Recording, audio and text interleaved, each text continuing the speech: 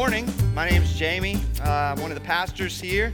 Welcome to you guys. Thanks for bringing the church into this building this morning, whether it's your first time, your 100th time, or any number in between 1 and 100. Glad that you're here with us. This morning, we continue our journey through the book of Daniel, a book filled with stories of lions' dens and fiery furnaces, a book filled with stories of great beasts of all kinds of shapes and sizes coming up out of the sea with horns, big and small. It's a crazy book of the Bible. And my hope is that if you've been around for any part of this series, that in the midst of this big screen zombie apocalypse, which is what it really is, that God has been awakening your heart in a number of unique ways to the beauty of the gospel, to the beauty of a sovereign king who's seated on his throne, whose kingdom shall outlast every human kingdom, to a God who cares deeply about you and about me in the midst of both the highs and the lows, who walks with us through all of it. This morning, we take a look at one of the most difficult and debated passages, not just in the book of Daniel, but in all of the Bible. Daniel chapter 9, the prophecy of the 70 weeks. If this is your first time, this should be really interesting.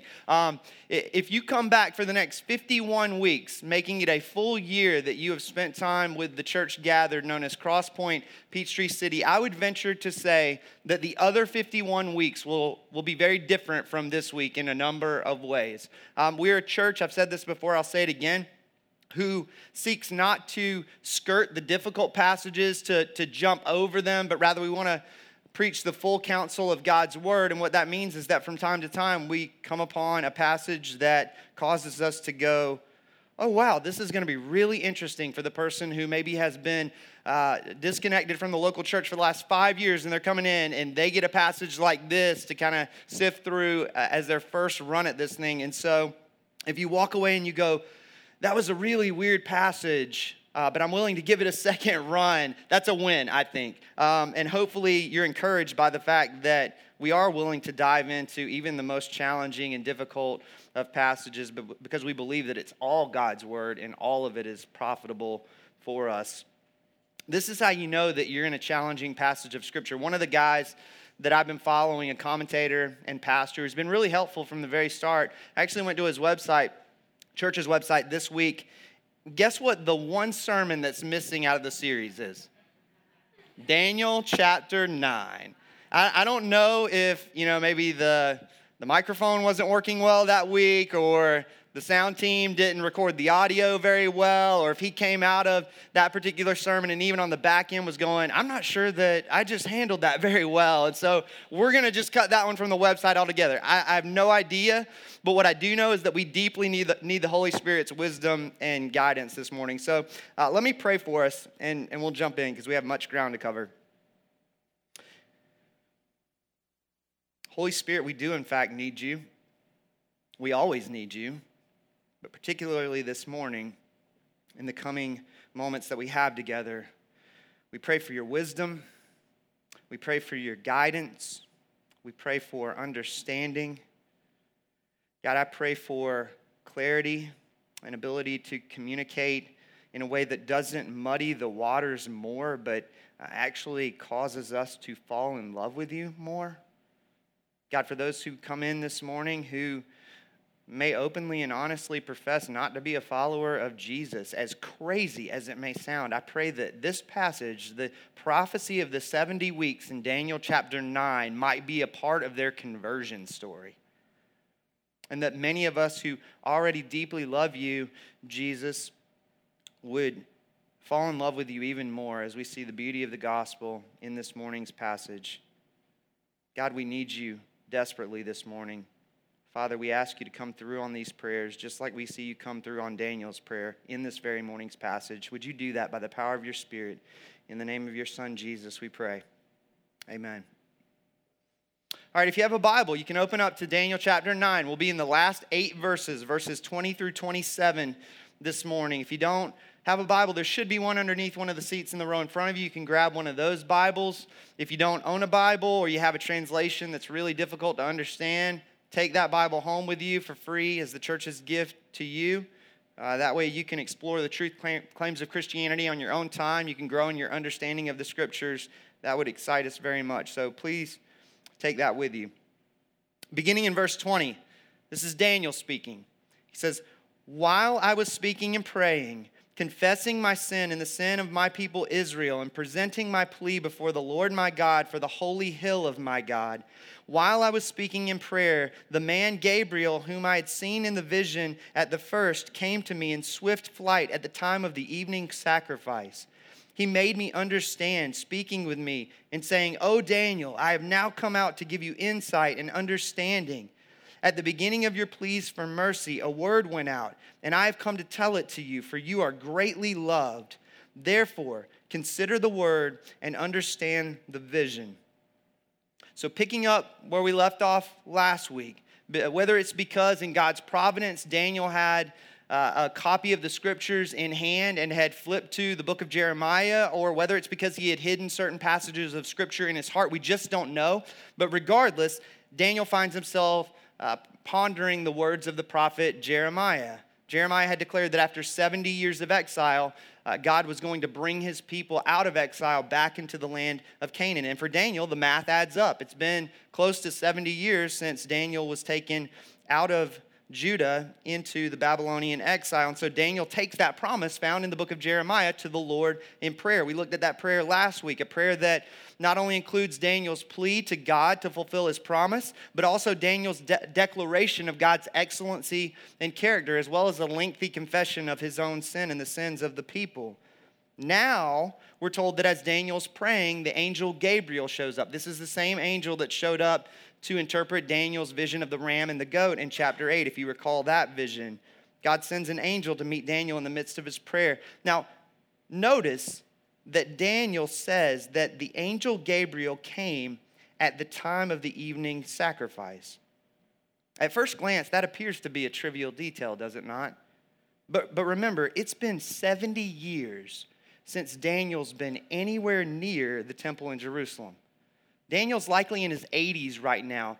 It's been since he was a teenager that would have been the last time that he was anywhere near an evening sacrifice. I think this reveals something about this man's heart, that he doesn't allow his circumstances to dictate his passion for the Lord. That though he finds himself in the midst of a pagan wasteland, his heart is still wrapped up in the worship of God.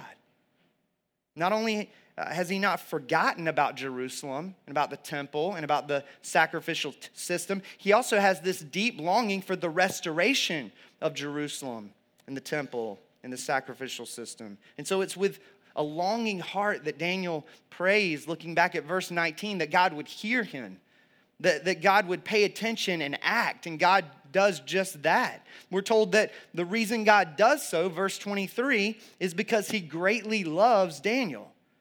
That phrase, greatly loved, in the original Hebrew actually means coveted or precious. That Daniel is precious to God.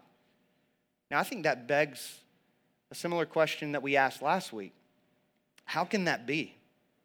How can a man who acknowledges himself to be a sinner be declared by a holy, righteous God of the universe to be precious? How is that possible? What is the means by which God can simultaneously forgive sinners and vindicate his righteousness? Another way we could ask it in light of the wording of this morning's passage, what is the means by which God can declare sinful human beings to be precious to him without cheapening his justice? I think that's a massive question that begs to be answered. That question took us directly to the cross of Jesus Christ last week. Let's see where it takes us this week as we look at the remainder of chapter 9. God wants to encourage Daniel, whom he loves greatly, in the midst of Daniel's prayer. So God sends this angel Gabriel to tell Daniel just what he's going to do in response to Daniel's prayer. Verse 24, the angel Gabriel says this: 70 weeks are decreed about your people and your holy city to finish the transgression, to put an end to sin, to atone for iniquity, to bring in everlasting righteousness, to seal both vision and prophet, and to anoint a most holy place. As I mentioned before, this is one of the most difficult and debated passages in all the scriptures. This is where the charts and the graphs come out in full force. This is where the doomsday preppers crawl out of the woodwork, start buying gold and silver from Roslyn Capital because the end is coming tomorrow. I mean, this is where it starts to get really, really crazy. if you're not careful. My hope this morning is this. My hope is that we don't miss the forest for the trees, that we don't get so bogged down in the details that we fail to miss the big idea of this morning's passage altogether. Remember, when you read biblical apocalyptic literature, we talked about this a few weeks ago, the danger comes when we attempt to nail down every minute, sordid detail. It's a lot like a parable in that way. You can press a parable too much and completely miss the big idea of the parable altogether. First and foremost, we know that Daniel is pleading with God to make good on his promise to lead God's people out of exile after the 70 years are up. And according to the history books, we know that God did just that. Right? After the Babylonians were defeated by the Persians, right around the time Daniel prays this very prayer, we know that the Persian king Cyrus issued a decree that the Israelites be allowed to go back to the city of Jerusalem to rebuild the temple. What God is communicating to Daniel here in verse 24 is this: Daniel, I'm going to deliver my people from exile. Make no mistake about it. But it's going to take another, quote unquote, 70 weeks before complete deliverance will take place, before complete salvation will come to bear. In other words, God's making clear to Daniel that deliverance from the exile itself is not the ultimate deliverance. He's giving Daniel a glimpse of the greater plan of redemption that is to come, which is why you get this language in verse 24 of finishing the transgression, putting an end to sin, atoning for iniquity, bringing in everlasting righteousness, sealing both vision and prophet, anointing a most holy place. Listen to this quote from David Helm's commentary on verse 24. It's up on the screen. Very helpful. He says this: "It seems that God, in veiled form, was showing Daniel things that anticipated the person and work of Jesus Christ. It is Jesus' work on the cross that finishes the transgression and puts an end to all our sin. It is his death that atones for our iniquity and brings in everlasting righteousness. It is his work that in the end will vindicate both the vision and the prophet. It is his bloodshed that anoints the most holy place, just as the priests used to with the blood of the sacrifices in the most holy place in the temple, thus securing eternal redemption for his people." All right, we'll get to that quote-unquote 70 weeks in just a moment. But I think the driving force of this morning's passage is this: Daniel, I'm going to deliver you from exile. And it's right and good for you to care about the rebuilding of the city and the temple. But if that's where your ultimate hope lies, if your ultimate hope lies in the rebuilding of a temple made with human hands, if your ultimate hope lies in the reinstituting of a sacrificial system involving the never-ending bloodshed of animals, if your ultimate hope is in the reconstruction of an earthly Jerusalem, well, you're going to be sorely disappointed, my precious friend.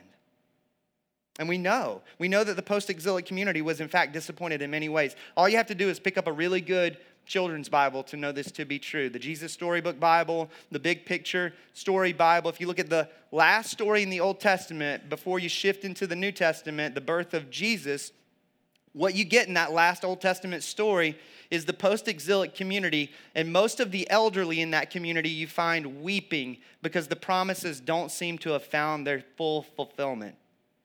Here's what we know about the post-exilic Israelite community.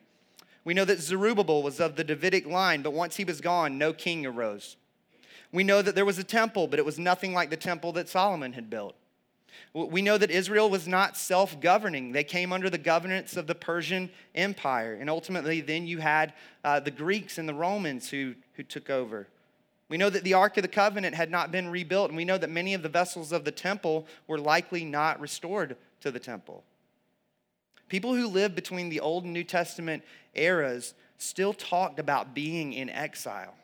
That was their perspective because the glories of the past were not being fulfilled in the wake of the return to the land of Canaan to rebuild the city and the temple, which is why I think it's so incredibly kind of God to respond to Daniel in this way. To say, I'm going to deliver you from exile. There's going to be a rebuilding of the city of Jerusalem. There's going to be a rebuilding of the temple. There's going to be a reinstituting of the sacrificial system. But that's not the ultimate hope of redemption. I'm going to do something far greater, Daniel. I'm going to execute a plan that will allow me to declare you precious without cheapening my justice. Verses 25 through 27 give us a breakdown of the plan. Okay, this is the mission impossible moment. This is what God's going to do. Let's read through the rest of this morning's passage, and then we'll come back and we'll attempt to make sense of it verse by verse. Verse 25. Know, therefore, the angel Gabriel says to Daniel, and understand that from the going out of the word to restore and build Jerusalem to the coming of an anointed one, a prince, there shall be 7 weeks. Then for 62 weeks it shall be built again with squares and moat, but in a troubled time. And after the 62 weeks, an anointed one shall be cut off and shall have nothing. And the people of the prince who is to come shall destroy the city and the sanctuary. Its end shall come with a flood, and to the end there shall be war. Desolations are decreed. And he shall make a strong covenant with many for 1 week. And for half of the week he shall put an end to sacrifice and offering. And on the wing of abomination shall come one who makes desolate, until the decreed end is poured out on the desolator. All right, you got that? We can all go home now, right? We all understand Daniel chapter 9 in its fullness. My seminary professor, a man well-versed in the Old Testament, far more well-versed than me, declared these verses to be clear as mud. So I'm in trouble. I face a great dilemma this morning. There are a number of interpretations to these verses. In fact, many people that I quote on Sunday morning, all brilliant scholars, all disagree with each other. They can't seem to come to the same conclusion. So many interpretations, some of them so intricate that we don't have time to cover all of them. Some of them have to do with the position of the moon, the question of leap years, the difference between a Gregorian calendar and a Julian calendar and a Jewish calendar. Scholars and theologians have spilled a lot of ink over these 4 verses. And many of them, after articulating their position, all of the disagreeing positions in their commentaries go on to declare, I could be wrong. So what do we do? Well, many of you know how I typically prefer to handle the less than clear passages of Scripture. My preferred method is to put all of the views in front of you, and then to say, this is where I land, and here's why, and then to extend charity to you in allowing you to come up with your own conclusions. If it's not gospel for me, why in the world would I expect it to be gospel for you? But again, the problem is that I don't have time to unpack every one of these possible interpretations this morning. So here's my plan. If you'd like to study this further on your own time, I can get you some resources that I think will be very helpful to you. There are some really good free online lectures connected to Daniel 9 that you can listen to. In fact, my seminary professor himself has free online lectures for Daniel 9. He goes through, I believe, 7 different possibilities of how to interpret verses 24 through 27. If you're interested, this might be the most dangerous thing I've ever done. Throw my email up on the giant keynote screen there. You're more than welcome to email me, and I will get you resources so that you can have your own studious attempt at understanding this better for yourself. But here's what I'd like to do with the allotted time that we have this morning. I'm going to give you what I think are a couple of the most viable interpretations. That way you get a little more than just the single best interpretation from my vantage point, but at the same time we avoid turning this into a seminary lecture, which I think you'll all be appreciative of. So I hope that's okay. That's the best I can offer you this morning. That being said, first and foremost, if you believe this is a messianic prophecy, a passage of Scripture meant to point to the coming Messiah, Jesus Christ himself, then you really only have a handful of options. Things get narrowed down very quickly just on that issue alone. And I personally believe this is a messianic prophecy, simply for no other reason, going back to the list of promises in verse 24, finishing the transgression, putting an end to sin. We sing of that often, don't we? Upward I look and see him there who put an end to all my sin. Atoning for iniquity. Ushering in everlasting righteousness. Sealing both vision and prophet. The author of Hebrews says in Hebrews chapter 1, in these last days God has spoken to us not by the prophets but by his Son. The anointing of a most holy place, Christ himself, the true temple. I believe this is a messianic prophecy based on this list in verse 24, which that David Helm quote from earlier sums up really well. Within that messianic camp, there are a couple ways to look at these verses, and those are the possibilities I'd like to lay out for you this morning. One is to consider all the numbers that you see in this passage to be symbolic. So you got these quote unquote 70 weeks, right, which are broken down in verses 25 through 27 as 7 weeks and 62 weeks and 1 week, which even if you're the most terrible human being on the planet at math, you know adds up to what? 70 weeks, right? So some would say that these 70 weeks are meant to be symbolic. They're meant to communicate completeness, complete deliverance, complete redemption. It's the kind of language Jesus uses in Matthew chapter 18 when he's talking to Peter, and Peter comes up and he says, Lord, how often will my brother sin against me and I forgive him? As many as 7 times? I have to forgive him 7 times, Jesus? And Jesus says to him, I do not say to you 7 times, but 77 times. Now, what is Jesus doing there? Is Jesus saying, when you get to number 78, you're off the hook, brother? You can stop forgiving people when you get to that number? Of course not. Jesus' words are symbolic there. He's referring to this idea of complete forgiveness. Some believe that's what's going on in Daniel chapter 9, that the 70 weeks is symbolic of complete redemption, complete deliverance. And so for those in the symbolic camp, it's not so much about getting the dates exactly right. Rather, it's about looking at these spans of time. So you have this 7 weeks, and then you have a longer amount of time, 62 weeks, and then you have this brief amount of time, 1 week. And so this is perhaps one of the only times that you'll ever see me throw a chart up on a keynote slide. But hopefully this helps to simplify and clarify what I mean by this. Many of those in the symbolic camp argue that first block of time, the 7 weeks, is the time between the decree that Cyrus instituted to send the Israelites back to the land of Canaan, leading up to the time of Ezra and Nehemiah, the rebuilding of the city and the city walls and the reinstitution of the worship of God.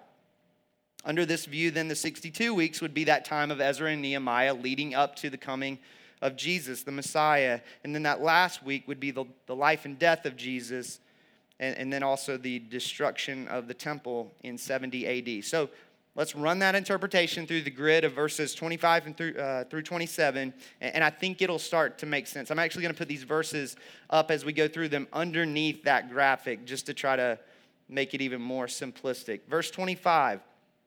Know, therefore, and understand that from the going out of the word to restore and build Jerusalem to the coming of an anointed one, a prince, there shall be 7 weeks. So this symbolic 7 weeks begins with the going out of the word to restore and build Jerusalem, which those in the symbolic camp argue is Cyrus's decree to send the Israelites back home. And you have this symbolic 7 weeks ending with the coming of an anointed one, a prince, which those in this symbolic camp believe to be the anointed priest Ezra. Now we get into the second span of time, the 62 weeks. Verse 25 goes on to say, then for 62 weeks it shall be built again with squares and moat, but in a troubled time. So here you have a rebuilt Jerusalem, but also a troubled Jerusalem. Going back to what we talked about earlier, this post-exilic community knew that something wasn't quite right, that they were without a king. They had a temple, but it was nothing like the temple that Solomon had built.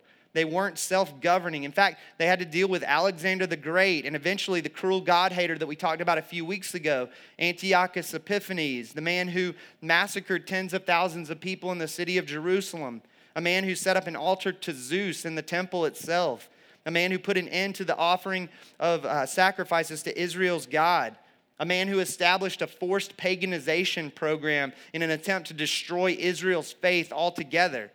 I mean, this was undeniably a troubled time for the Israelites, though the city and the temple were rebuilt.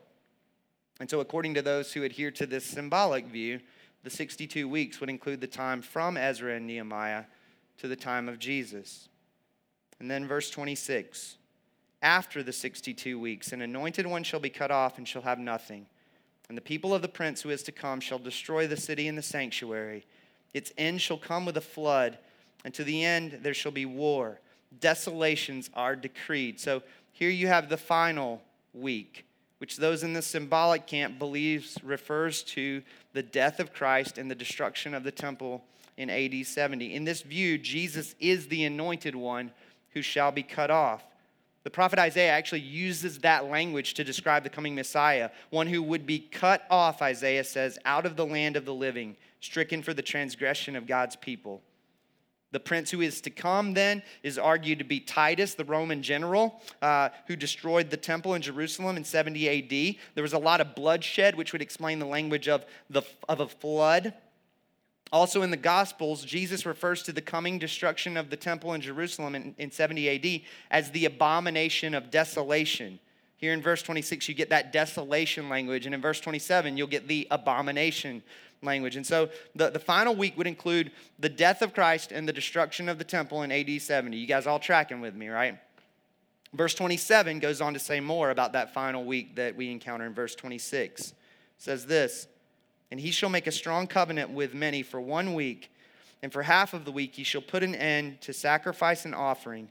And on the wing of abomination shall come one who makes desolate, until the decreed end is poured out on the desolator." In this view, the one who shall make a strong covenant with many is Jesus. Going back to verse 26, the anointed one who shall be cut off. We talked about this last week. Jesus established a new covenant in his blood, a covenant that we celebrate every time we take communion. The language of putting an end to sacrifice and offering goes back to what we talked about a couple weeks ago. When Jesus died, the curtain was torn. The sacrificial system was done away with and replaced by Jesus' perfect, sinless sacrifice, his life and death on behalf of sinners. Toward the end of verse 27, you see similar language to what you saw at the end of verse 26. The coming of one who shall make desolate. Again, a reference to the destruction of the temple in Jerusalem in 70 AD by the Roman general Titus. So there you have it. That's the symbolic messianic view. Do what you will with that. Now, there's another camp that argues that these numbers are not symbolic at all, that they are literal numbers, that you can actually do the math and that the math adds up on the calendar of human history and involves taking that language of 70 weeks, quote unquote, to mean 70 sevens, which is actually really orthodox. The word translated weeks in most of your Bibles really does literally mean a period of 7. So it very well could be 77s and could be referring to years rather than weeks, which makes a whole lot of sense because none of these things could have come to their fulfillment in a matter of 70 weeks. So under this view, you got 490 years. Chart number 2, last time you're going to see a chart from me for a while, okay? But if you think the math is cool and that the math adding up affirms the inerrancy and perfection of God, this is kind of neat to think about, okay? So the idea under this view would be that the first 7 weeks, 7 sevens, is the time from 457 BC, where Ezra was sent to be a part of the rebuilding of the city, that it wasn't Cyrus because Cyrus was told to rebuild the temple, not the city. So we begin with Ezra, 457 BC, leading up to the time that Jerusalem would have been rebuilt, 408 BC.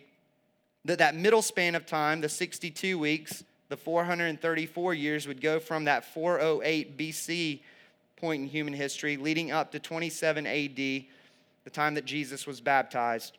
And then the last week would include Jesus' ministry and death and would end in 34 AD with the stoning of Stephen, which obviously was also a moment of bloodshed. There was a flood of blood that was spilled by Stephen as the gospel to the Gentiles began to go forth. Remember, the Apostle Paul was on the scene as Stephen was stoned in that moment. Now, listen, I'm not married to either of those interpretations, and I think they're the best ones.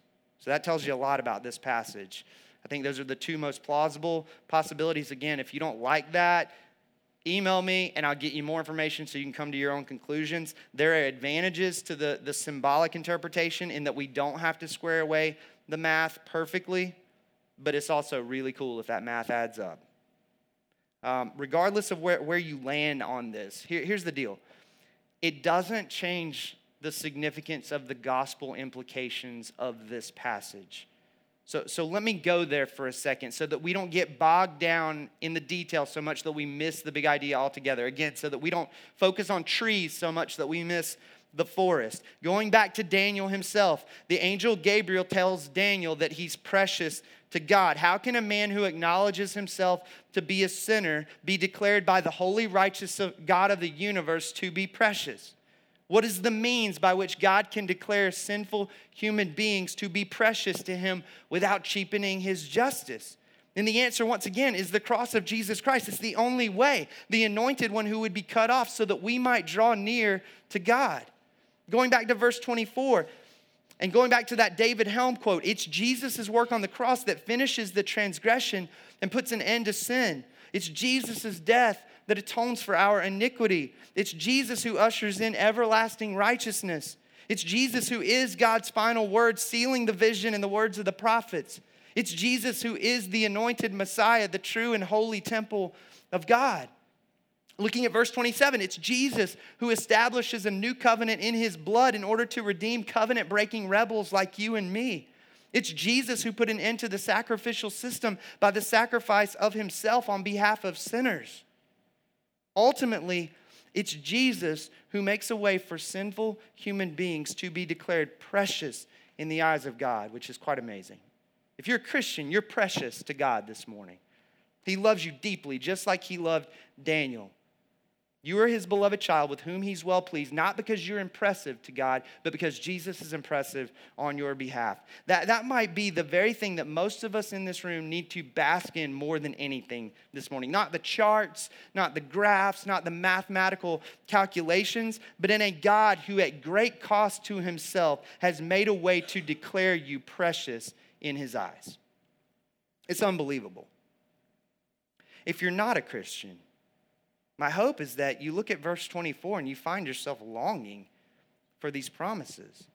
That you see the beauty of how all these promises are fulfilled in Jesus. That we can't save ourselves, but God has made a way where there is no way. That Jesus lived a life that you and I could never live. A perfect, sinless life. He died the death that we deserve to die. He was cut off, the anointed one, making atonement for sin. Our sins were put upon him and he was punished in our place. And it's in turning to Jesus in faith that you can be declared precious in the very eyes of God. And that's a prayer that God is certain to answer just as swiftly as he answered Daniel's prayer in chapter 9. That's a prayer that God loves to answer, the cry of faith to save. This passage is littered with gospel implications. It really is amazing. And it's a passage that reminds us of a couple of things as we close this morning. It reminds us, first and foremost, not to put our hope in religion and ritual. Daniel longed for the rebuilding of the city of Jerusalem. He longed for the rebuilding of the temple, the reinstitution of the sacrificial system, all good things. But God declared to Daniel, I've got something so much greater for you, a greater plan of redemption, of salvation that is to come. And his name is Jesus. In our present day and context, we have our own religious rituals, do we not? Things that we tend to trust in as a litmus test for how God feels about us. Church attendance, community group participation, Bible reading plans, financial giving percentages, the number of serving teams that you're on and on and on we could go. All good things, right? Just like the rebuilding of Jerusalem and the temple was a good thing. But we're talking about things that are meant to be in response to who Jesus is and what he's done for us. Acts of obedience compelled by his love. It's so easy for even us Christians in this room to default into this way of thinking that correlates God's love for us with our performance. Is it not? I do it all the time, veering into that dangerous ditch. There is no amount of performance-based boxes that we can check that would cause God to be impressed with us. There's just not. He's impressed with us because Jesus is impressive on our behalf again. There's nothing that you have done. This is critical. Wrap your mind and your heart around this. There's nothing that you have done that would cause God to love you less, and nothing that you can do that would cause God to love you more. You are loved perfectly in Jesus Christ. Our hope is not in our performance. Our hope is not in modern day temples built by human hands, i.e. church buildings. Our hope is not in modern day sacrificial systems, i.e. church programs. Our hope is in the promised Messiah who came to rescue us from our sin and ourselves. God had a plan not just to rebuild a city and a temple, but to make his people temples of the Holy Spirit. God had a plan not to overthrow Roman rule, but to overthrow the enslavement of the human heart. So ask yourself, where is my hope this morning? Where do I see myself veering off into that ditch that wants to connect my performance to how God feels about me? It's Christ's performance on your behalf. That's how God feels about you. This passage reminds us of another thing, not just the issue of putting our hope in religion and ritual, but it also reminds us that God is not finished. He's not done with his plan of redemption. When you read verse 24, it's encouraging to think that Jesus fulfilled all of those promises in some sense. Already, Jesus has come to rescue his people from sin and death, to atone for sin, to usher in everlasting righteousness. We can celebrate his first coming this morning, and we will as we receive of the elements in just a moment.